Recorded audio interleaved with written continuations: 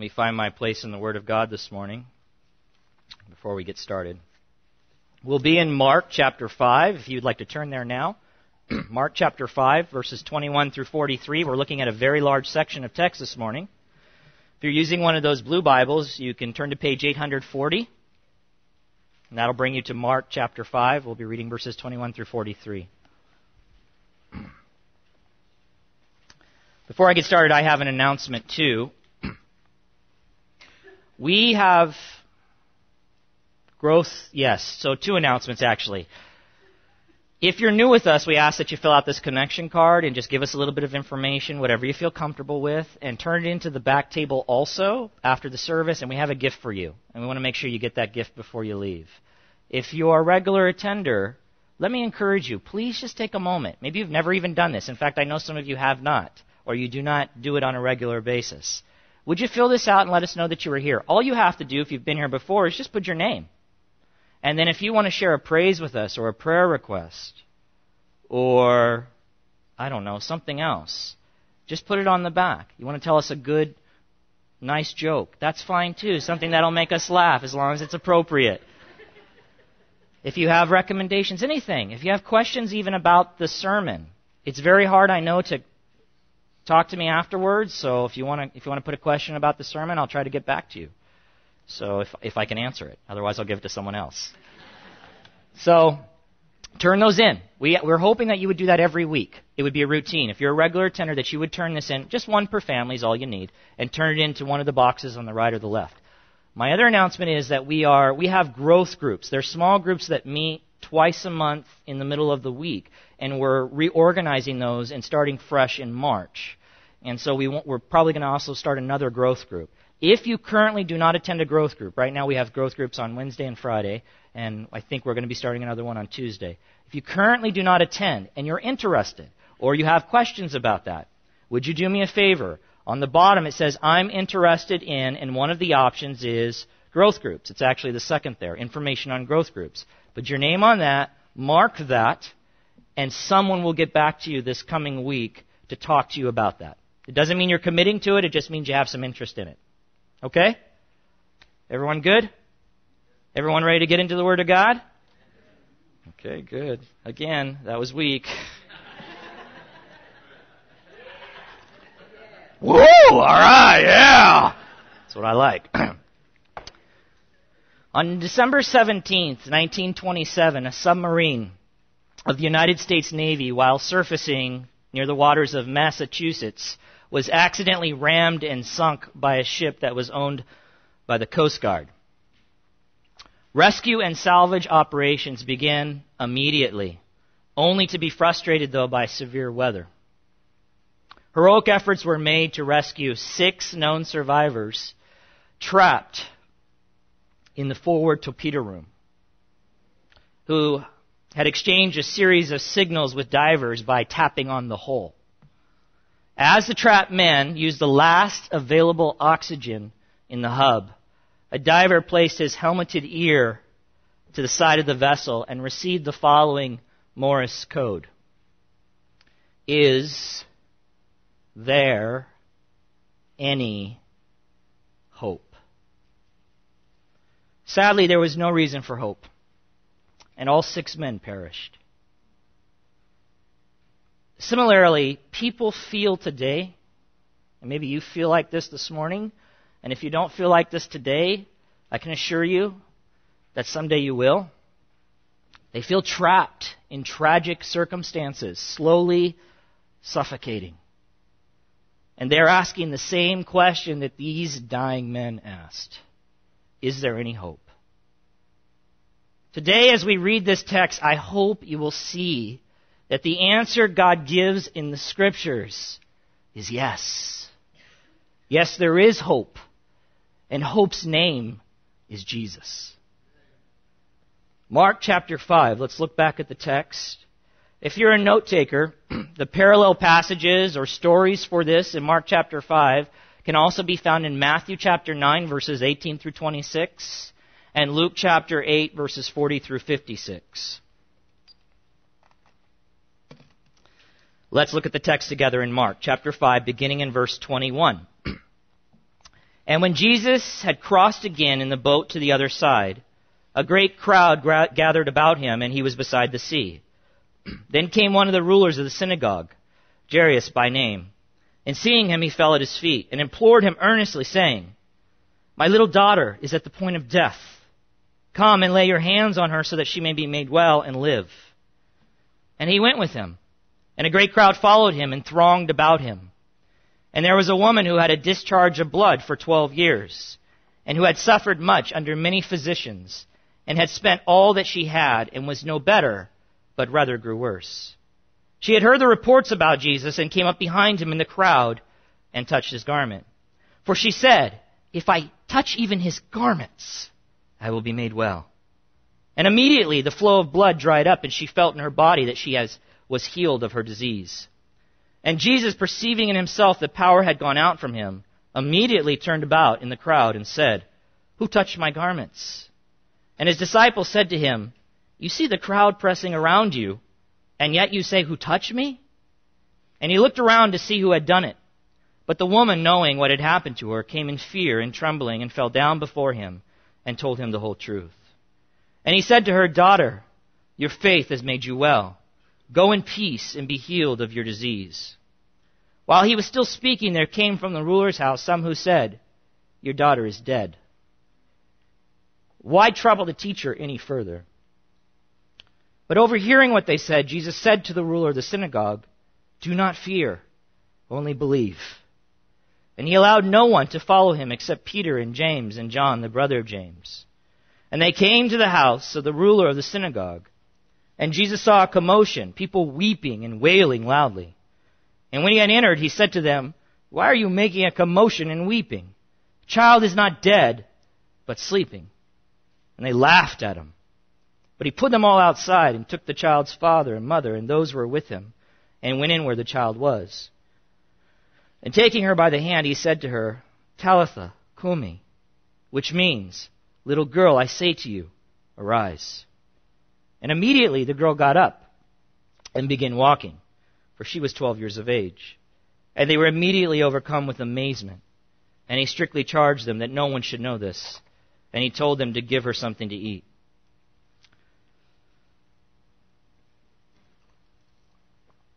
This morning, in your bulletin or in your bulletin, there is an outline on the inside.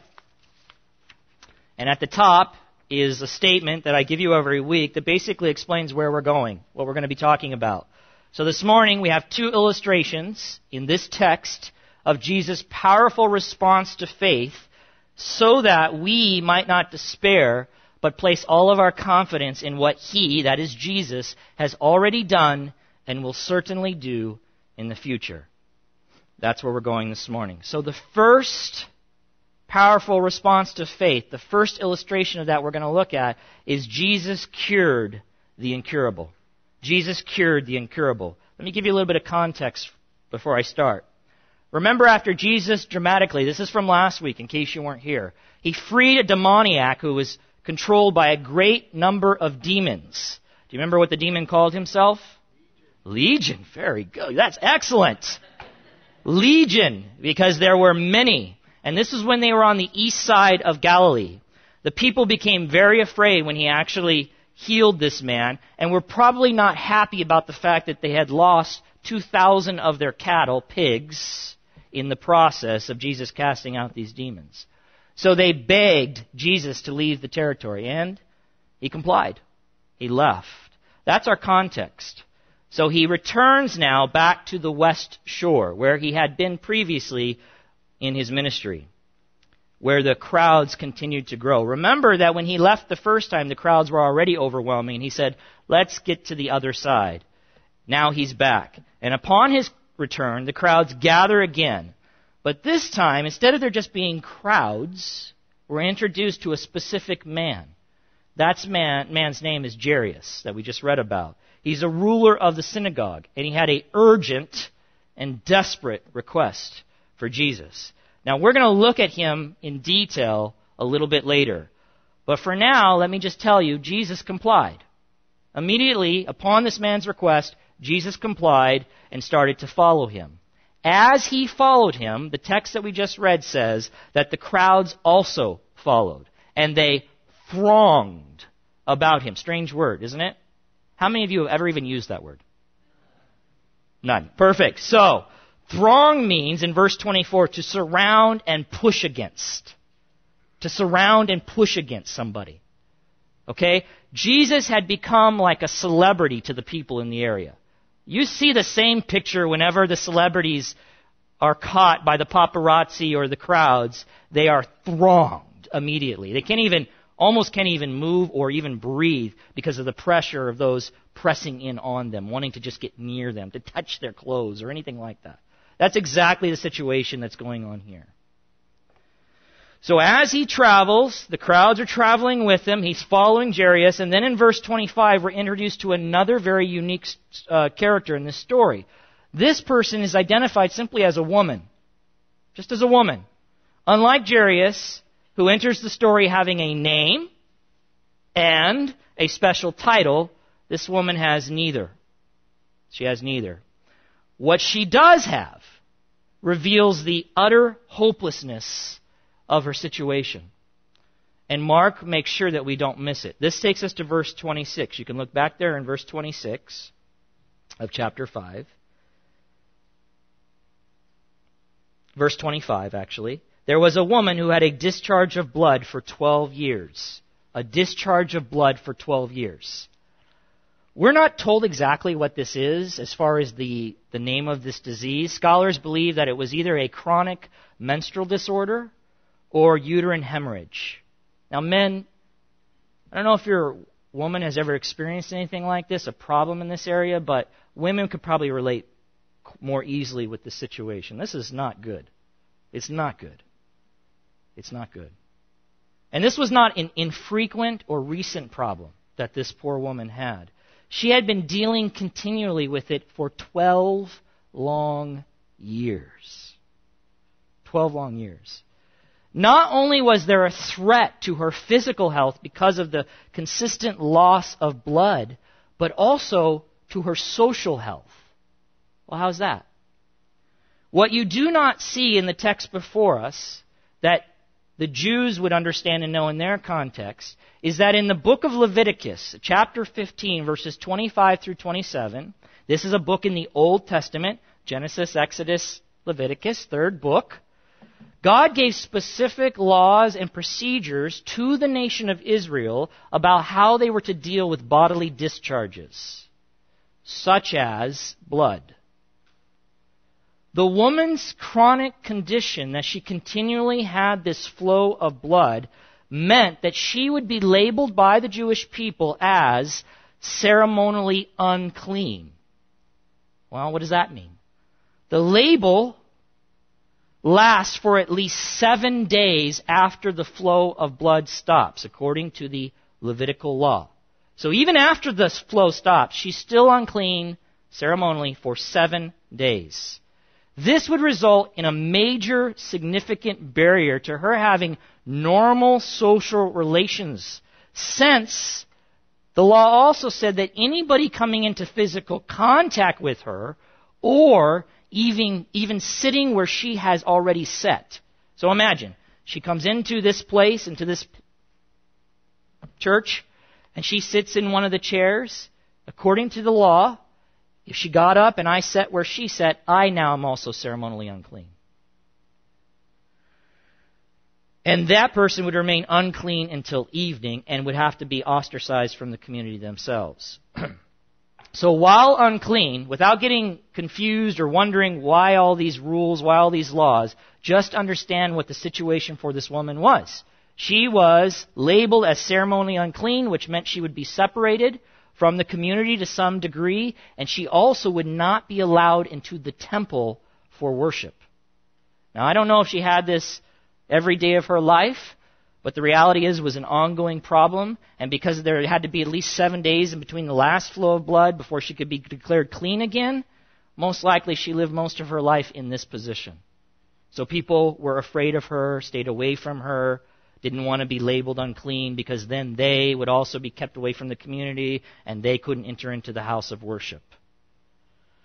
It was like she had the cooties. And I know that's a poor illustration, but I remember as a young boy, when you got the cooties, it was not good. Do you remember that? I don't even know how you got them, but once you had them, no one went near you. They stayed away from you. And I don't even know how you get rid of them. I think you had to give them to somebody else. Or this woman had Levitical cooties. She was ceremonially unclean. And it would have been tragic because it didn't go away at recess, after recess was over. She remained unclean.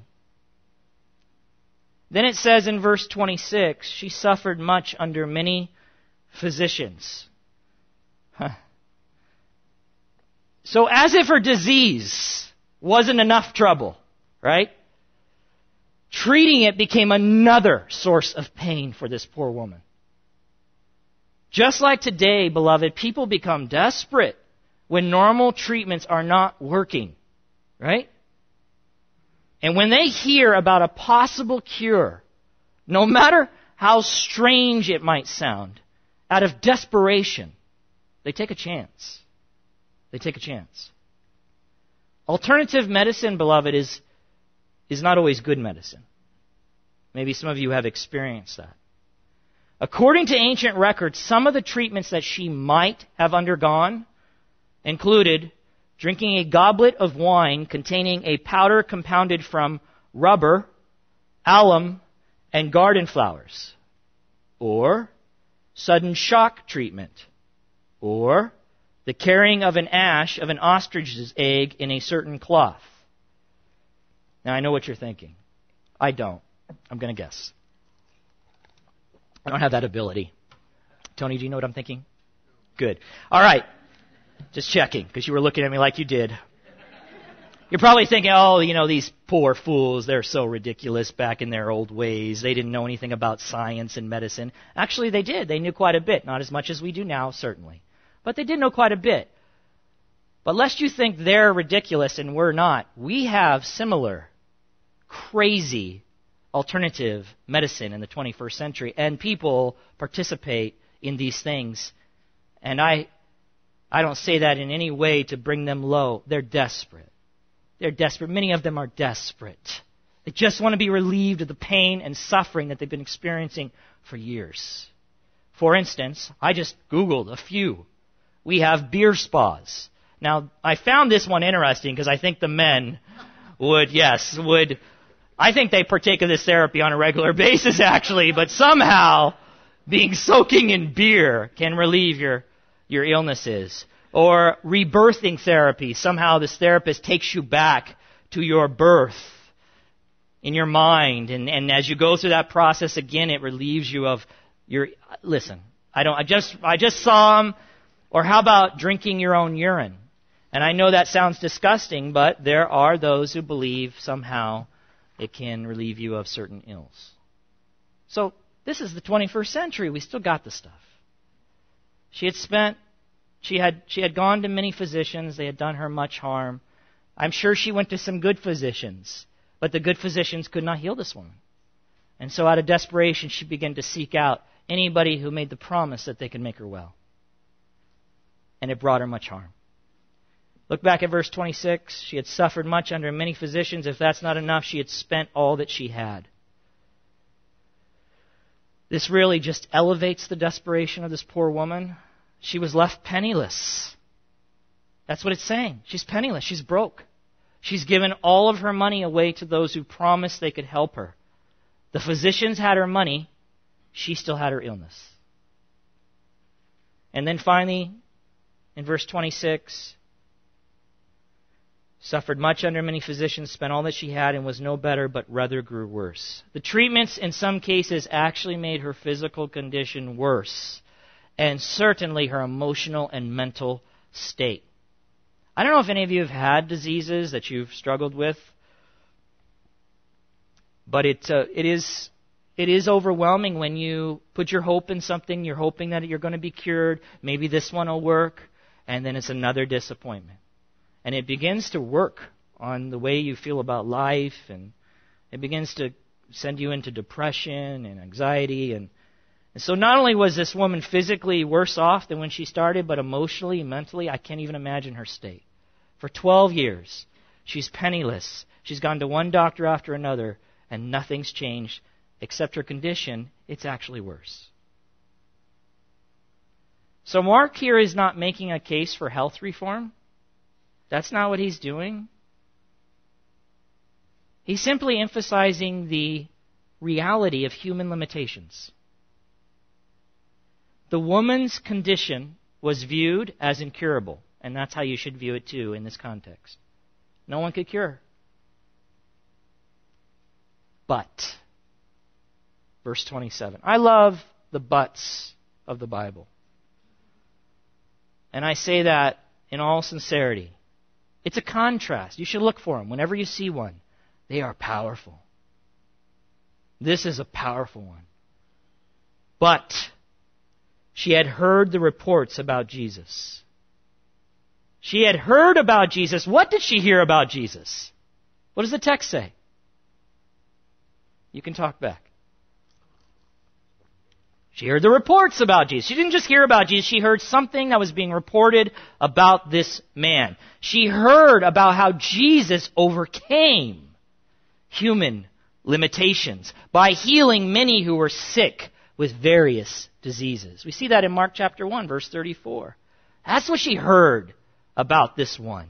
Knowing what Jesus had done inspired faith in her, that Jesus could do it for her too. She acted on what she believed to be true, just as she had so many times before, right? With all the other physicians. But this time, the object of her faith was not a man. It was the Son of God. Beloved, let me just make a little side note here. The true power of faith does not rest in the faith itself, but in the object it is placed. Let me give you an illustration of that. I've used this before. If I have an old beater, 20-year-old car out in my garage that's on its last legs, and I drive it 50 miles to work every day, but it's about ready to go. Listen, I can have all the faith in the world that that beater is going to get me to work. But one day, it's going down, baby. It's leaving me on the 210. Do you understand what I'm saying? It's going down because I've placed my faith in an unworthy object. That's why when you hear people talking about having faith in themselves or faith in their faith, that's wrong. It is faith in Christ, faith in God, that makes your faith worth having. So it's not faith in religion, or faith in my morality, or faith in my education, or faith in my good works, or faith in how much money I give to some religious institution, although they'd want you to believe that. It is faith in Jesus that counts. It is faith in Jesus that counts. That is who He is, what He has done, and what He will do. One writer says, faith, confident trust, that's another way of describing faith, derives its value not from the one who expresses it, but from the object in which it rests. Did you hear that? Faith, confident trust, derives its value not from the one, me, who expresses it. That's not what gives my faith value, but from the object in which my faith is placed. This woman responded in faith to what she knew about Jesus at the time. And Jesus rewarded her confidence and trust in His ability to overcome her hopeless physical condition. As we're reading through the text, after the woman touched His garment, Mark says, look back, Mark chapter 5, verse 29, and immediately the flow of blood dried up, and she felt in her body that she was healed of her disease. And Jesus, perceiving in Himself that power had gone out from Him, immediately turned about in the crowd and said, "Who touched my garments?" Now that's curious, to say the least. And we won't cover every detail in this large section, but I do want to cover this one because it might leave you with some confusion. When the woman touched his garment, she was instantly healed. And that's typical of Jesus. That's how he did it. It wasn't a 4-month process. It was immediate. And it says that Jesus, at that very moment, knew what had happened. The very moment this happened, he knew it.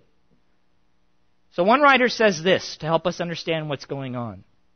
This does not mean that Jesus' power went forth independently of his own knowledge or will.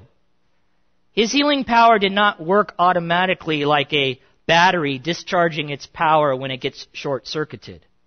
That's not what's going on. Jesus isn't just some super battery. People can touch him. Oh, I felt a lowering of my power. That's not what's going on. Jesus perceived in himself, without any external suggestion, the significance of this woman's touch. Remember, there were people crowding around him all over the place. But this one was different. This one was a touch of faith.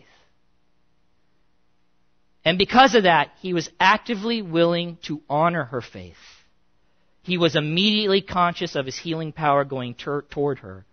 His power was always and is always under his control. That's what's going on. He turns in verse 30 and says, "Who touched my garments? Who touched my garments?" Now there's debate about whether he knew or he didn't know. It doesn't matter. We don't really know. It doesn't tell us in the text. But think about this. If Jesus had not stopped and asked the person to identify themselves, then the disciples, nor the crowds, would have known her story, and more importantly, the direct connection between her faith in Jesus in the healing of her body. They wouldn't have known. For that matter, we would never have known. So he stops and asks, and she tells them all. And when you think about the story, it's amazing, and you'll in understanding the fact that she was declared unclean, it helps you understand why she approached him from behind. Because if she came in that crowd, she shouldn't even have been in that crowd, beloved. She was supposed to be separated from people. And the idea that she would touch Jesus was really a forbidden situation because she would make him unclean. So she comes up behind, he asks, she's healed, she bows before him, and then she tells the whole story. And that's how we have it. That's how we know it today. Like this woman,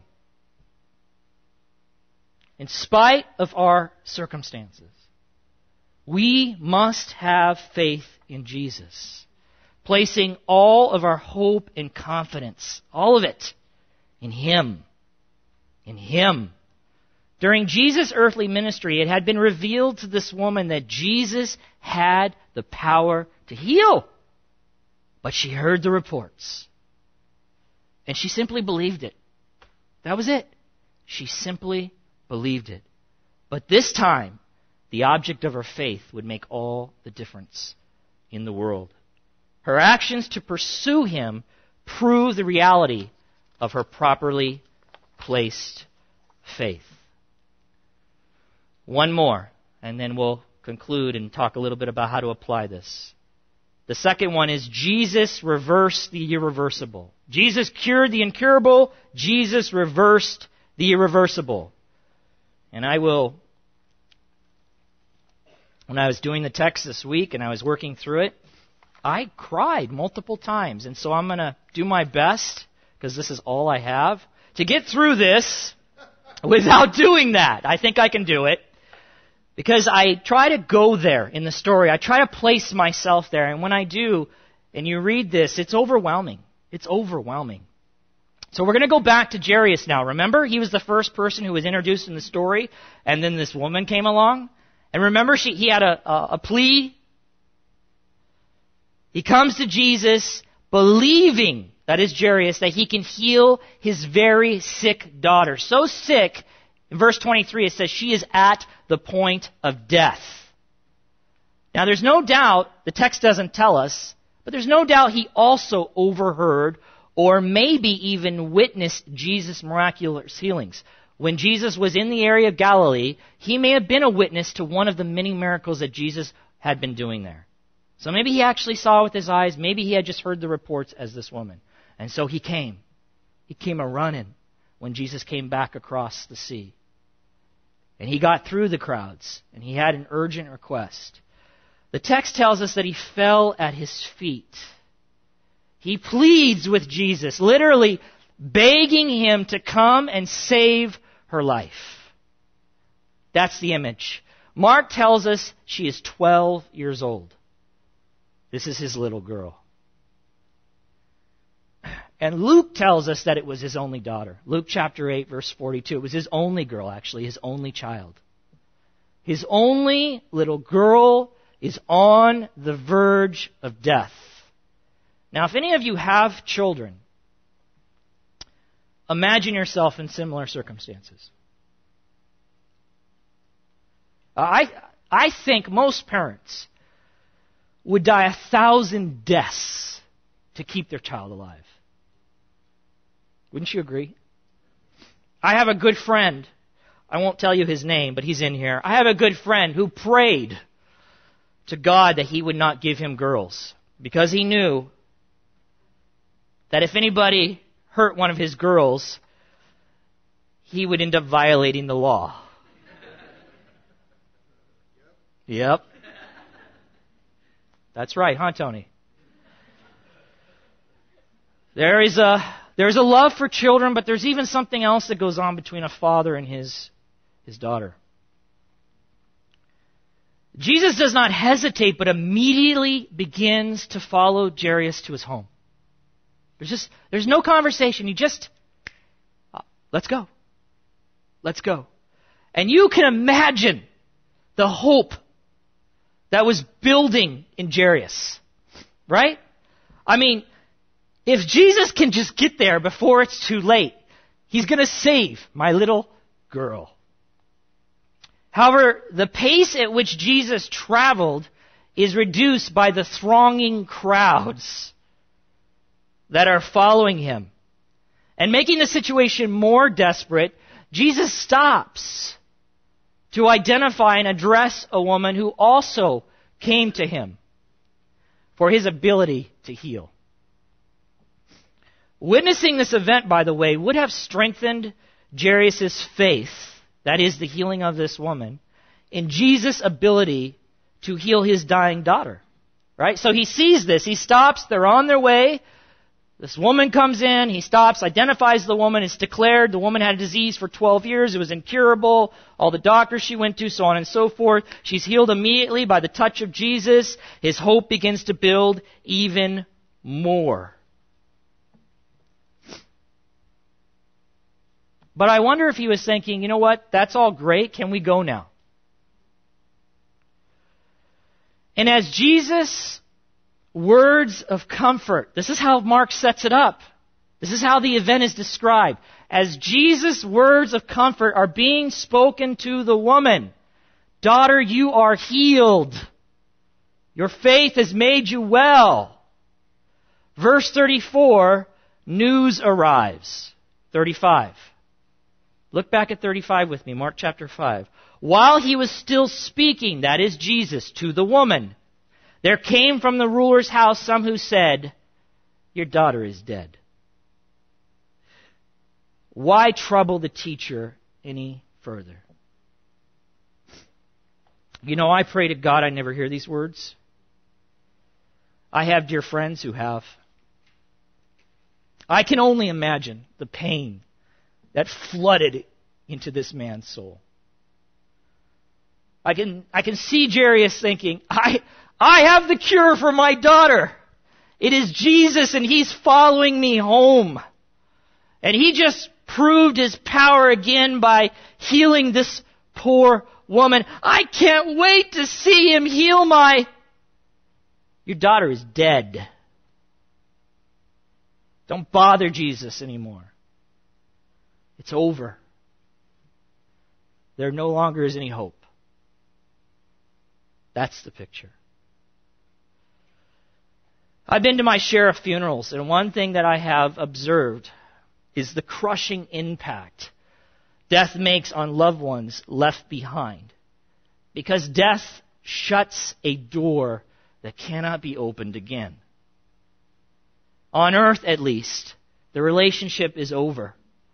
No more hugs, no more kisses, no more hellos, no more goodbyes, no more crying, no more hoping, no more dreaming. Death says no more. But with Jesus, death does not have the final word. Verse 36. Here it is again.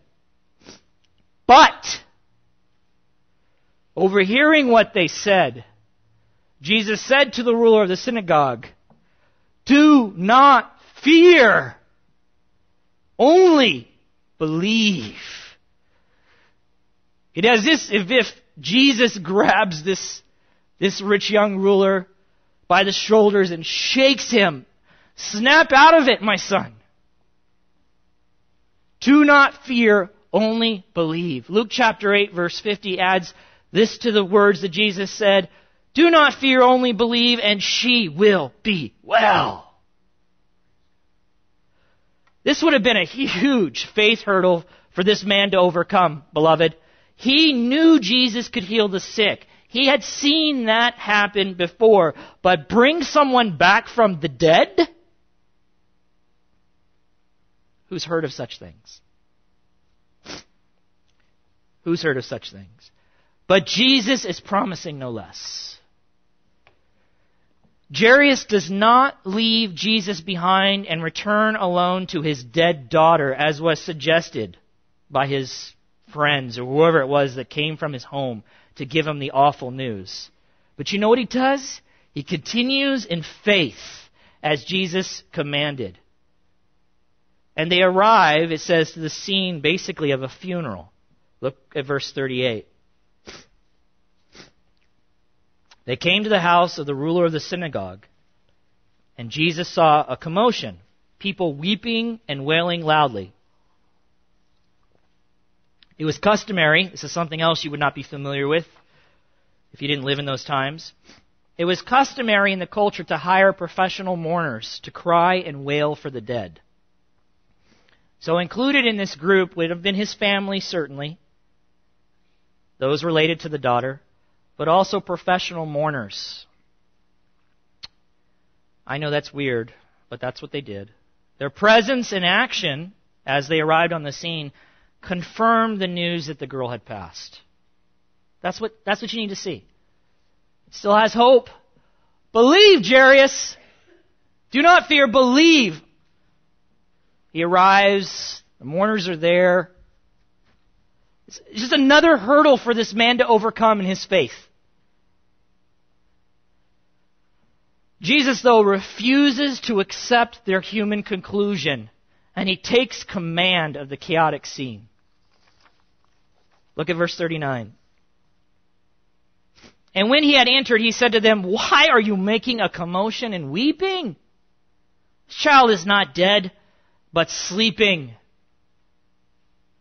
And we know these are professional mourners because no family would do this. And they laughed at him. They laughed at him. I mean, the family would be it would cause them to break out in tears even more, not really knowing how to respond. But professional mourners, sure, they think it's a big joke. You're kidding, right? She's dead. That's why we're here. We've already checked on her. She's dead. She's not sleeping, Jesus. And they laugh.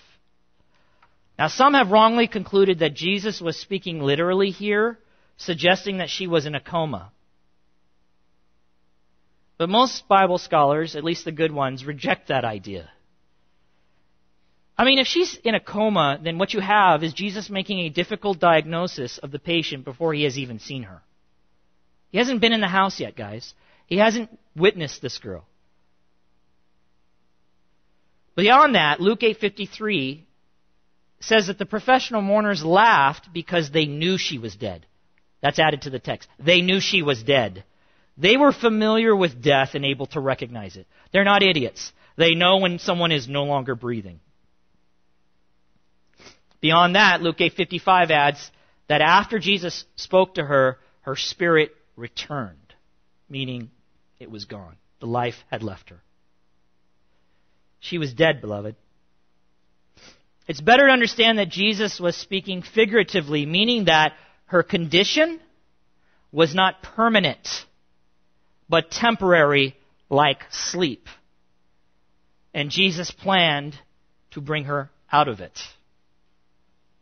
Thompson says this, one writer, he says, what Jesus wished especially to do was to put a meaning upon death more worthy of those who believe in God than that suggested by such unbridled expressions of hopeless grief. This is temporary.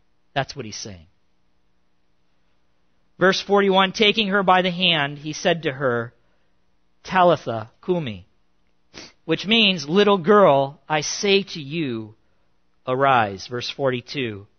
And immediately the girl got up and began walking, for she was 12 years of age. So that's just a statement so that you know how little she was. She wasn't an infant. So this wasn't some miracle where an infant walks.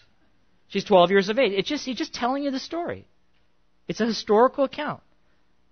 And they were immediately overcome with amazement. Now, Mark here, you might wonder about this phrase, Talitha Kumi. Mark records here and translates for his Greek-speaking readers. Because you got to remember, we have it in English. Okay? It was originally in Greek for the most part. This particular phrase, though, the writer left in Aramaic. Mark, Talitha Kumi, that's Aramaic. And he leaves it in Aramaic and translates it into Greek. We have it in English now. But so that you know there's a distinction here, they leave it in the Aramaic. Because if they translate it into English, you wouldn't know there's a distinction going on in the original writings. So what we have here are Jesus' exact words as he spoke them to the girl in Aramaic. Galileans, the area that they were bilingual. They spoke Greek and Aramaic. The best explanation, because we don't know for certain, but the best explanation I have heard for why Mark included Jesus' words in the original language was, remember, and I told you this a long time ago, that Jesus used Mark used Peter as his source for the gospel, for much of it. So Mark would have got a lot of his information from the apostle Peter. Remember, there were 3 apostles, or 3 disciples at the scene. The mother, the father, Jesus, and then 3 of his disciples in the room with this dead girl. Peter is one of them. So the explanation is this. Peter was so overwhelmed. He was so overwhelmed by what he saw that the exact words Jesus spoke were forever burned into his mind. And so when he's recounting the story to Mark, he's telling him what's going on. He says, Mark, and Jesus said, Talitha Kumi. It just had such an impact. The sound. Because in response to those words, this little girl got up. Jesus had reversed the irreversible in bringing this little girl from death to life. Jairus' faith, believing what Jesus would do, what he had promised, was gloriously confirmed right before his eyes. Amazing story. Jairus and the woman, as I conclude, Jairus and the woman had one thing in common, beloved. Both were victims of desperate circumstances who really had no hope apart from Jesus. That's what Mark wants you to see. These were hopeless conditions. Both the woman and Jairus reveal that Christian faith is something that trusts in Jesus even in the midst of absolute hopelessness. Absolute hopelessness. So I want to make sure you don't take away the wrong understanding of this passage this morning. Illness and death are a part of this fallen world, are they not? Yes. Christians are not somehow immune to them, beloved. They are not. In fact, death is so certain that people prepay for and arrange their funeral services and buy life insurance in anticipation of that event. It's certain. Our bodies, regardless of our current health, will ultimately malfunction at some point and stop working altogether. Okay? I know that's not a newsflash for you, but I want to remind you of that. People do not die of old age. They do not. They die because something goes wrong internally, typically. That's why they die. In fact, if you look up natural death, I think we're a little confused in our society. If you look up natural death, or you hear someone say he died from natural causes, what do you think that means? He just went to sleep and he just slept into death? To say someone died of natural causes or natural agents, it means that an illness or an internal malfunction of the body has taken place. That's what it means. For example, a person dying from complications from influenza, that's the cold or flu, an infection, or a heart attack, an internal body malfunction, would be listed as having died of natural causes. That's what it would be. Old age is not a scientifically recognized cause of death. There is always a more direct cause, although it may be unknown in certain cases, and it certainly would be a number of one of the age-associated diseases. Why am I telling you this? Regardless of someone's faith, and this is important, regardless of someone's faith or what some false teachers say on TV, not all are healed or saved from death. And ultimately, all still die of their last disease. Hello. The health and wealth preachers who wrongly claim you should have perfect health in this life, guess what? They all die. Why? You ever thought about that? Do they not believe their unbiblical message? Don't they just have faith? Isn't that all that matters? The power Jesus was displaying during his earthly ministry, and this is important, was related to the message that the kingdom of God was at hand. Remember, that's how we open in Mark chapter 1, 14 and 15. The kingdom of God was at hand. And the miracles he was doing were signs pointing to that hopeful kingdom and the identity, or his identity, as the king of that kingdom. The nation rejected their king. Israel turned away. And as a result, the promised kingdom has been postponed and remains the future hope of the followers of Christ. These stories give us hope that one day, disease and death will no longer be a part of our reality. But it is no guarantee that those things will not be a part of reality now. And in fact, they are. They are. Jesus miraculously healed the woman and brought the little child from death to life. But beloved, they ultimately still died. Do you understand? They still died of something, just like everyone else. But there is a day coming for Christians when the pains of this life will be wiped away. In fact, over the last 2,000 years, it has been and continues to be the Christian's hope in what Jesus has accomplished for us through the cross and what he will do in the future, that has given them the ability to live under great persecution and tribulation and with much earthly pain and sorrow, but still have visible hope. Let me show you a passage here. You don't have to turn there. 1 Peter chapter 3.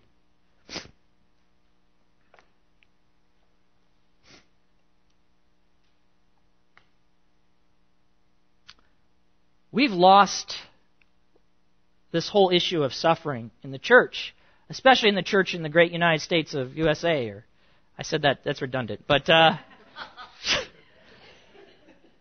we for some reason think that we're not called to suffer. We're supposed to be having our best life now. What? You know who has their best life now? Unbelievers. I borrowed that from someone. I didn't make it up, but I thought it was good. Unbelievers have their best life now, because this is as good as it will ever get. But Christians are told over and over again, you're going to suffer for my name's sake.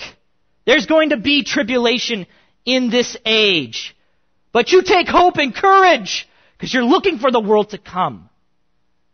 What a mixed up message we're giving people today. No wonder they're so confused when they actually suffer. And then people try to tell them, oh, you just need to have more faith. What?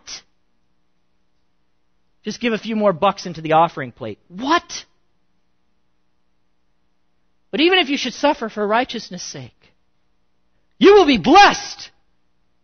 Take that, health and wealth and prosperity preachers. They say if you suffer, you're blessed. And they say, you shouldn't suffer. You should be well and you should be rolling. Have a nice car, big fancy house. If you suffer, you are blessed. He goes on to say, have no fear of them that cause you to suffer, because you stand for Christ. Nor be troubled. But in your hearts, honor Christ the Lord as holy, always being prepared to make a defense to anyone who asks you for a reason for the what? The hope that is in you. What hope is Peter talking about? I'm glad you asked that question. 1 Peter chapter 1. What hope is he? Is he saying the hope that I'll have a bigger house one day? The hope that this disease that has plagued my body will be gone in this age? Is that the hope he's talking about? The hope that my rheumatoid arthritis will disappear? In this age? The hope that I'm finally going to get a Mercedes-Benz? Is that what he's talking about? That stuff doesn't exist in the Bible. It doesn't exist. Read it. It's not there. It's the words of men leading people astray and taking their money. He says, here's the hope, beloved, 1 Peter chapter 1. Blessed be the God and Father of our Lord Jesus Christ, with an exclamation point. According to His great mercy, He has caused us, Christians, to be born again to a what? A living hope through what? The resurrection of Jesus Christ from the dead. To an inheritance. Oh baby, here it comes. To an inheritance that is imperishable, while cars rust and houses burn. To an inheritance that is imperishable, undefiled and unfading. Where's it kept? Here? Where's it kept, beloved? So you hear any nonsense that this is where it's at? That's not biblical. Kept in heaven for you, who by God's power are being guarded through faith for a salvation ready to be revealed. When? Now? In the last time? Oh, come on, Peter. Come on. In this you rejoice. In what?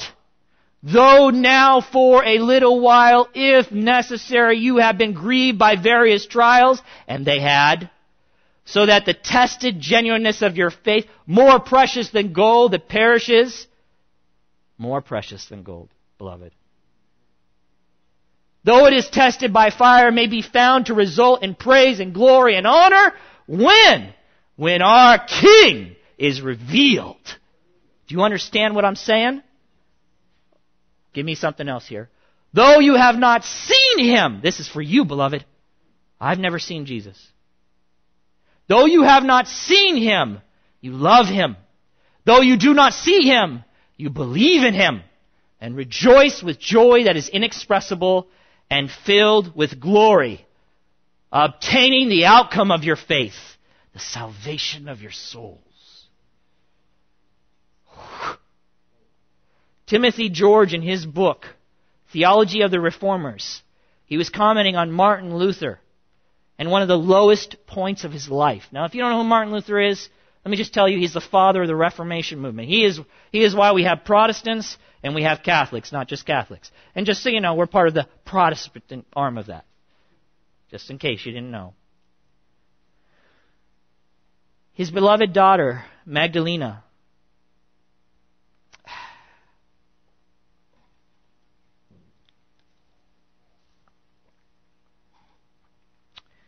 she was 14 years of age and she was stricken with the plague.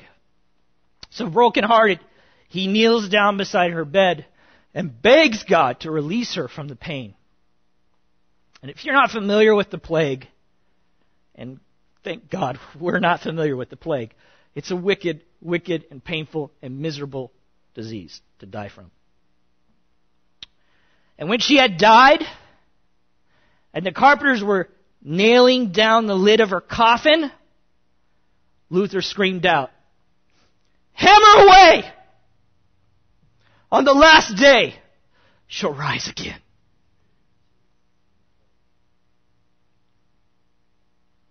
If the men on the sinking submarine in 1927 were Christians, if they were Christians, then the divers could have responded to their question, "Is there any hope?"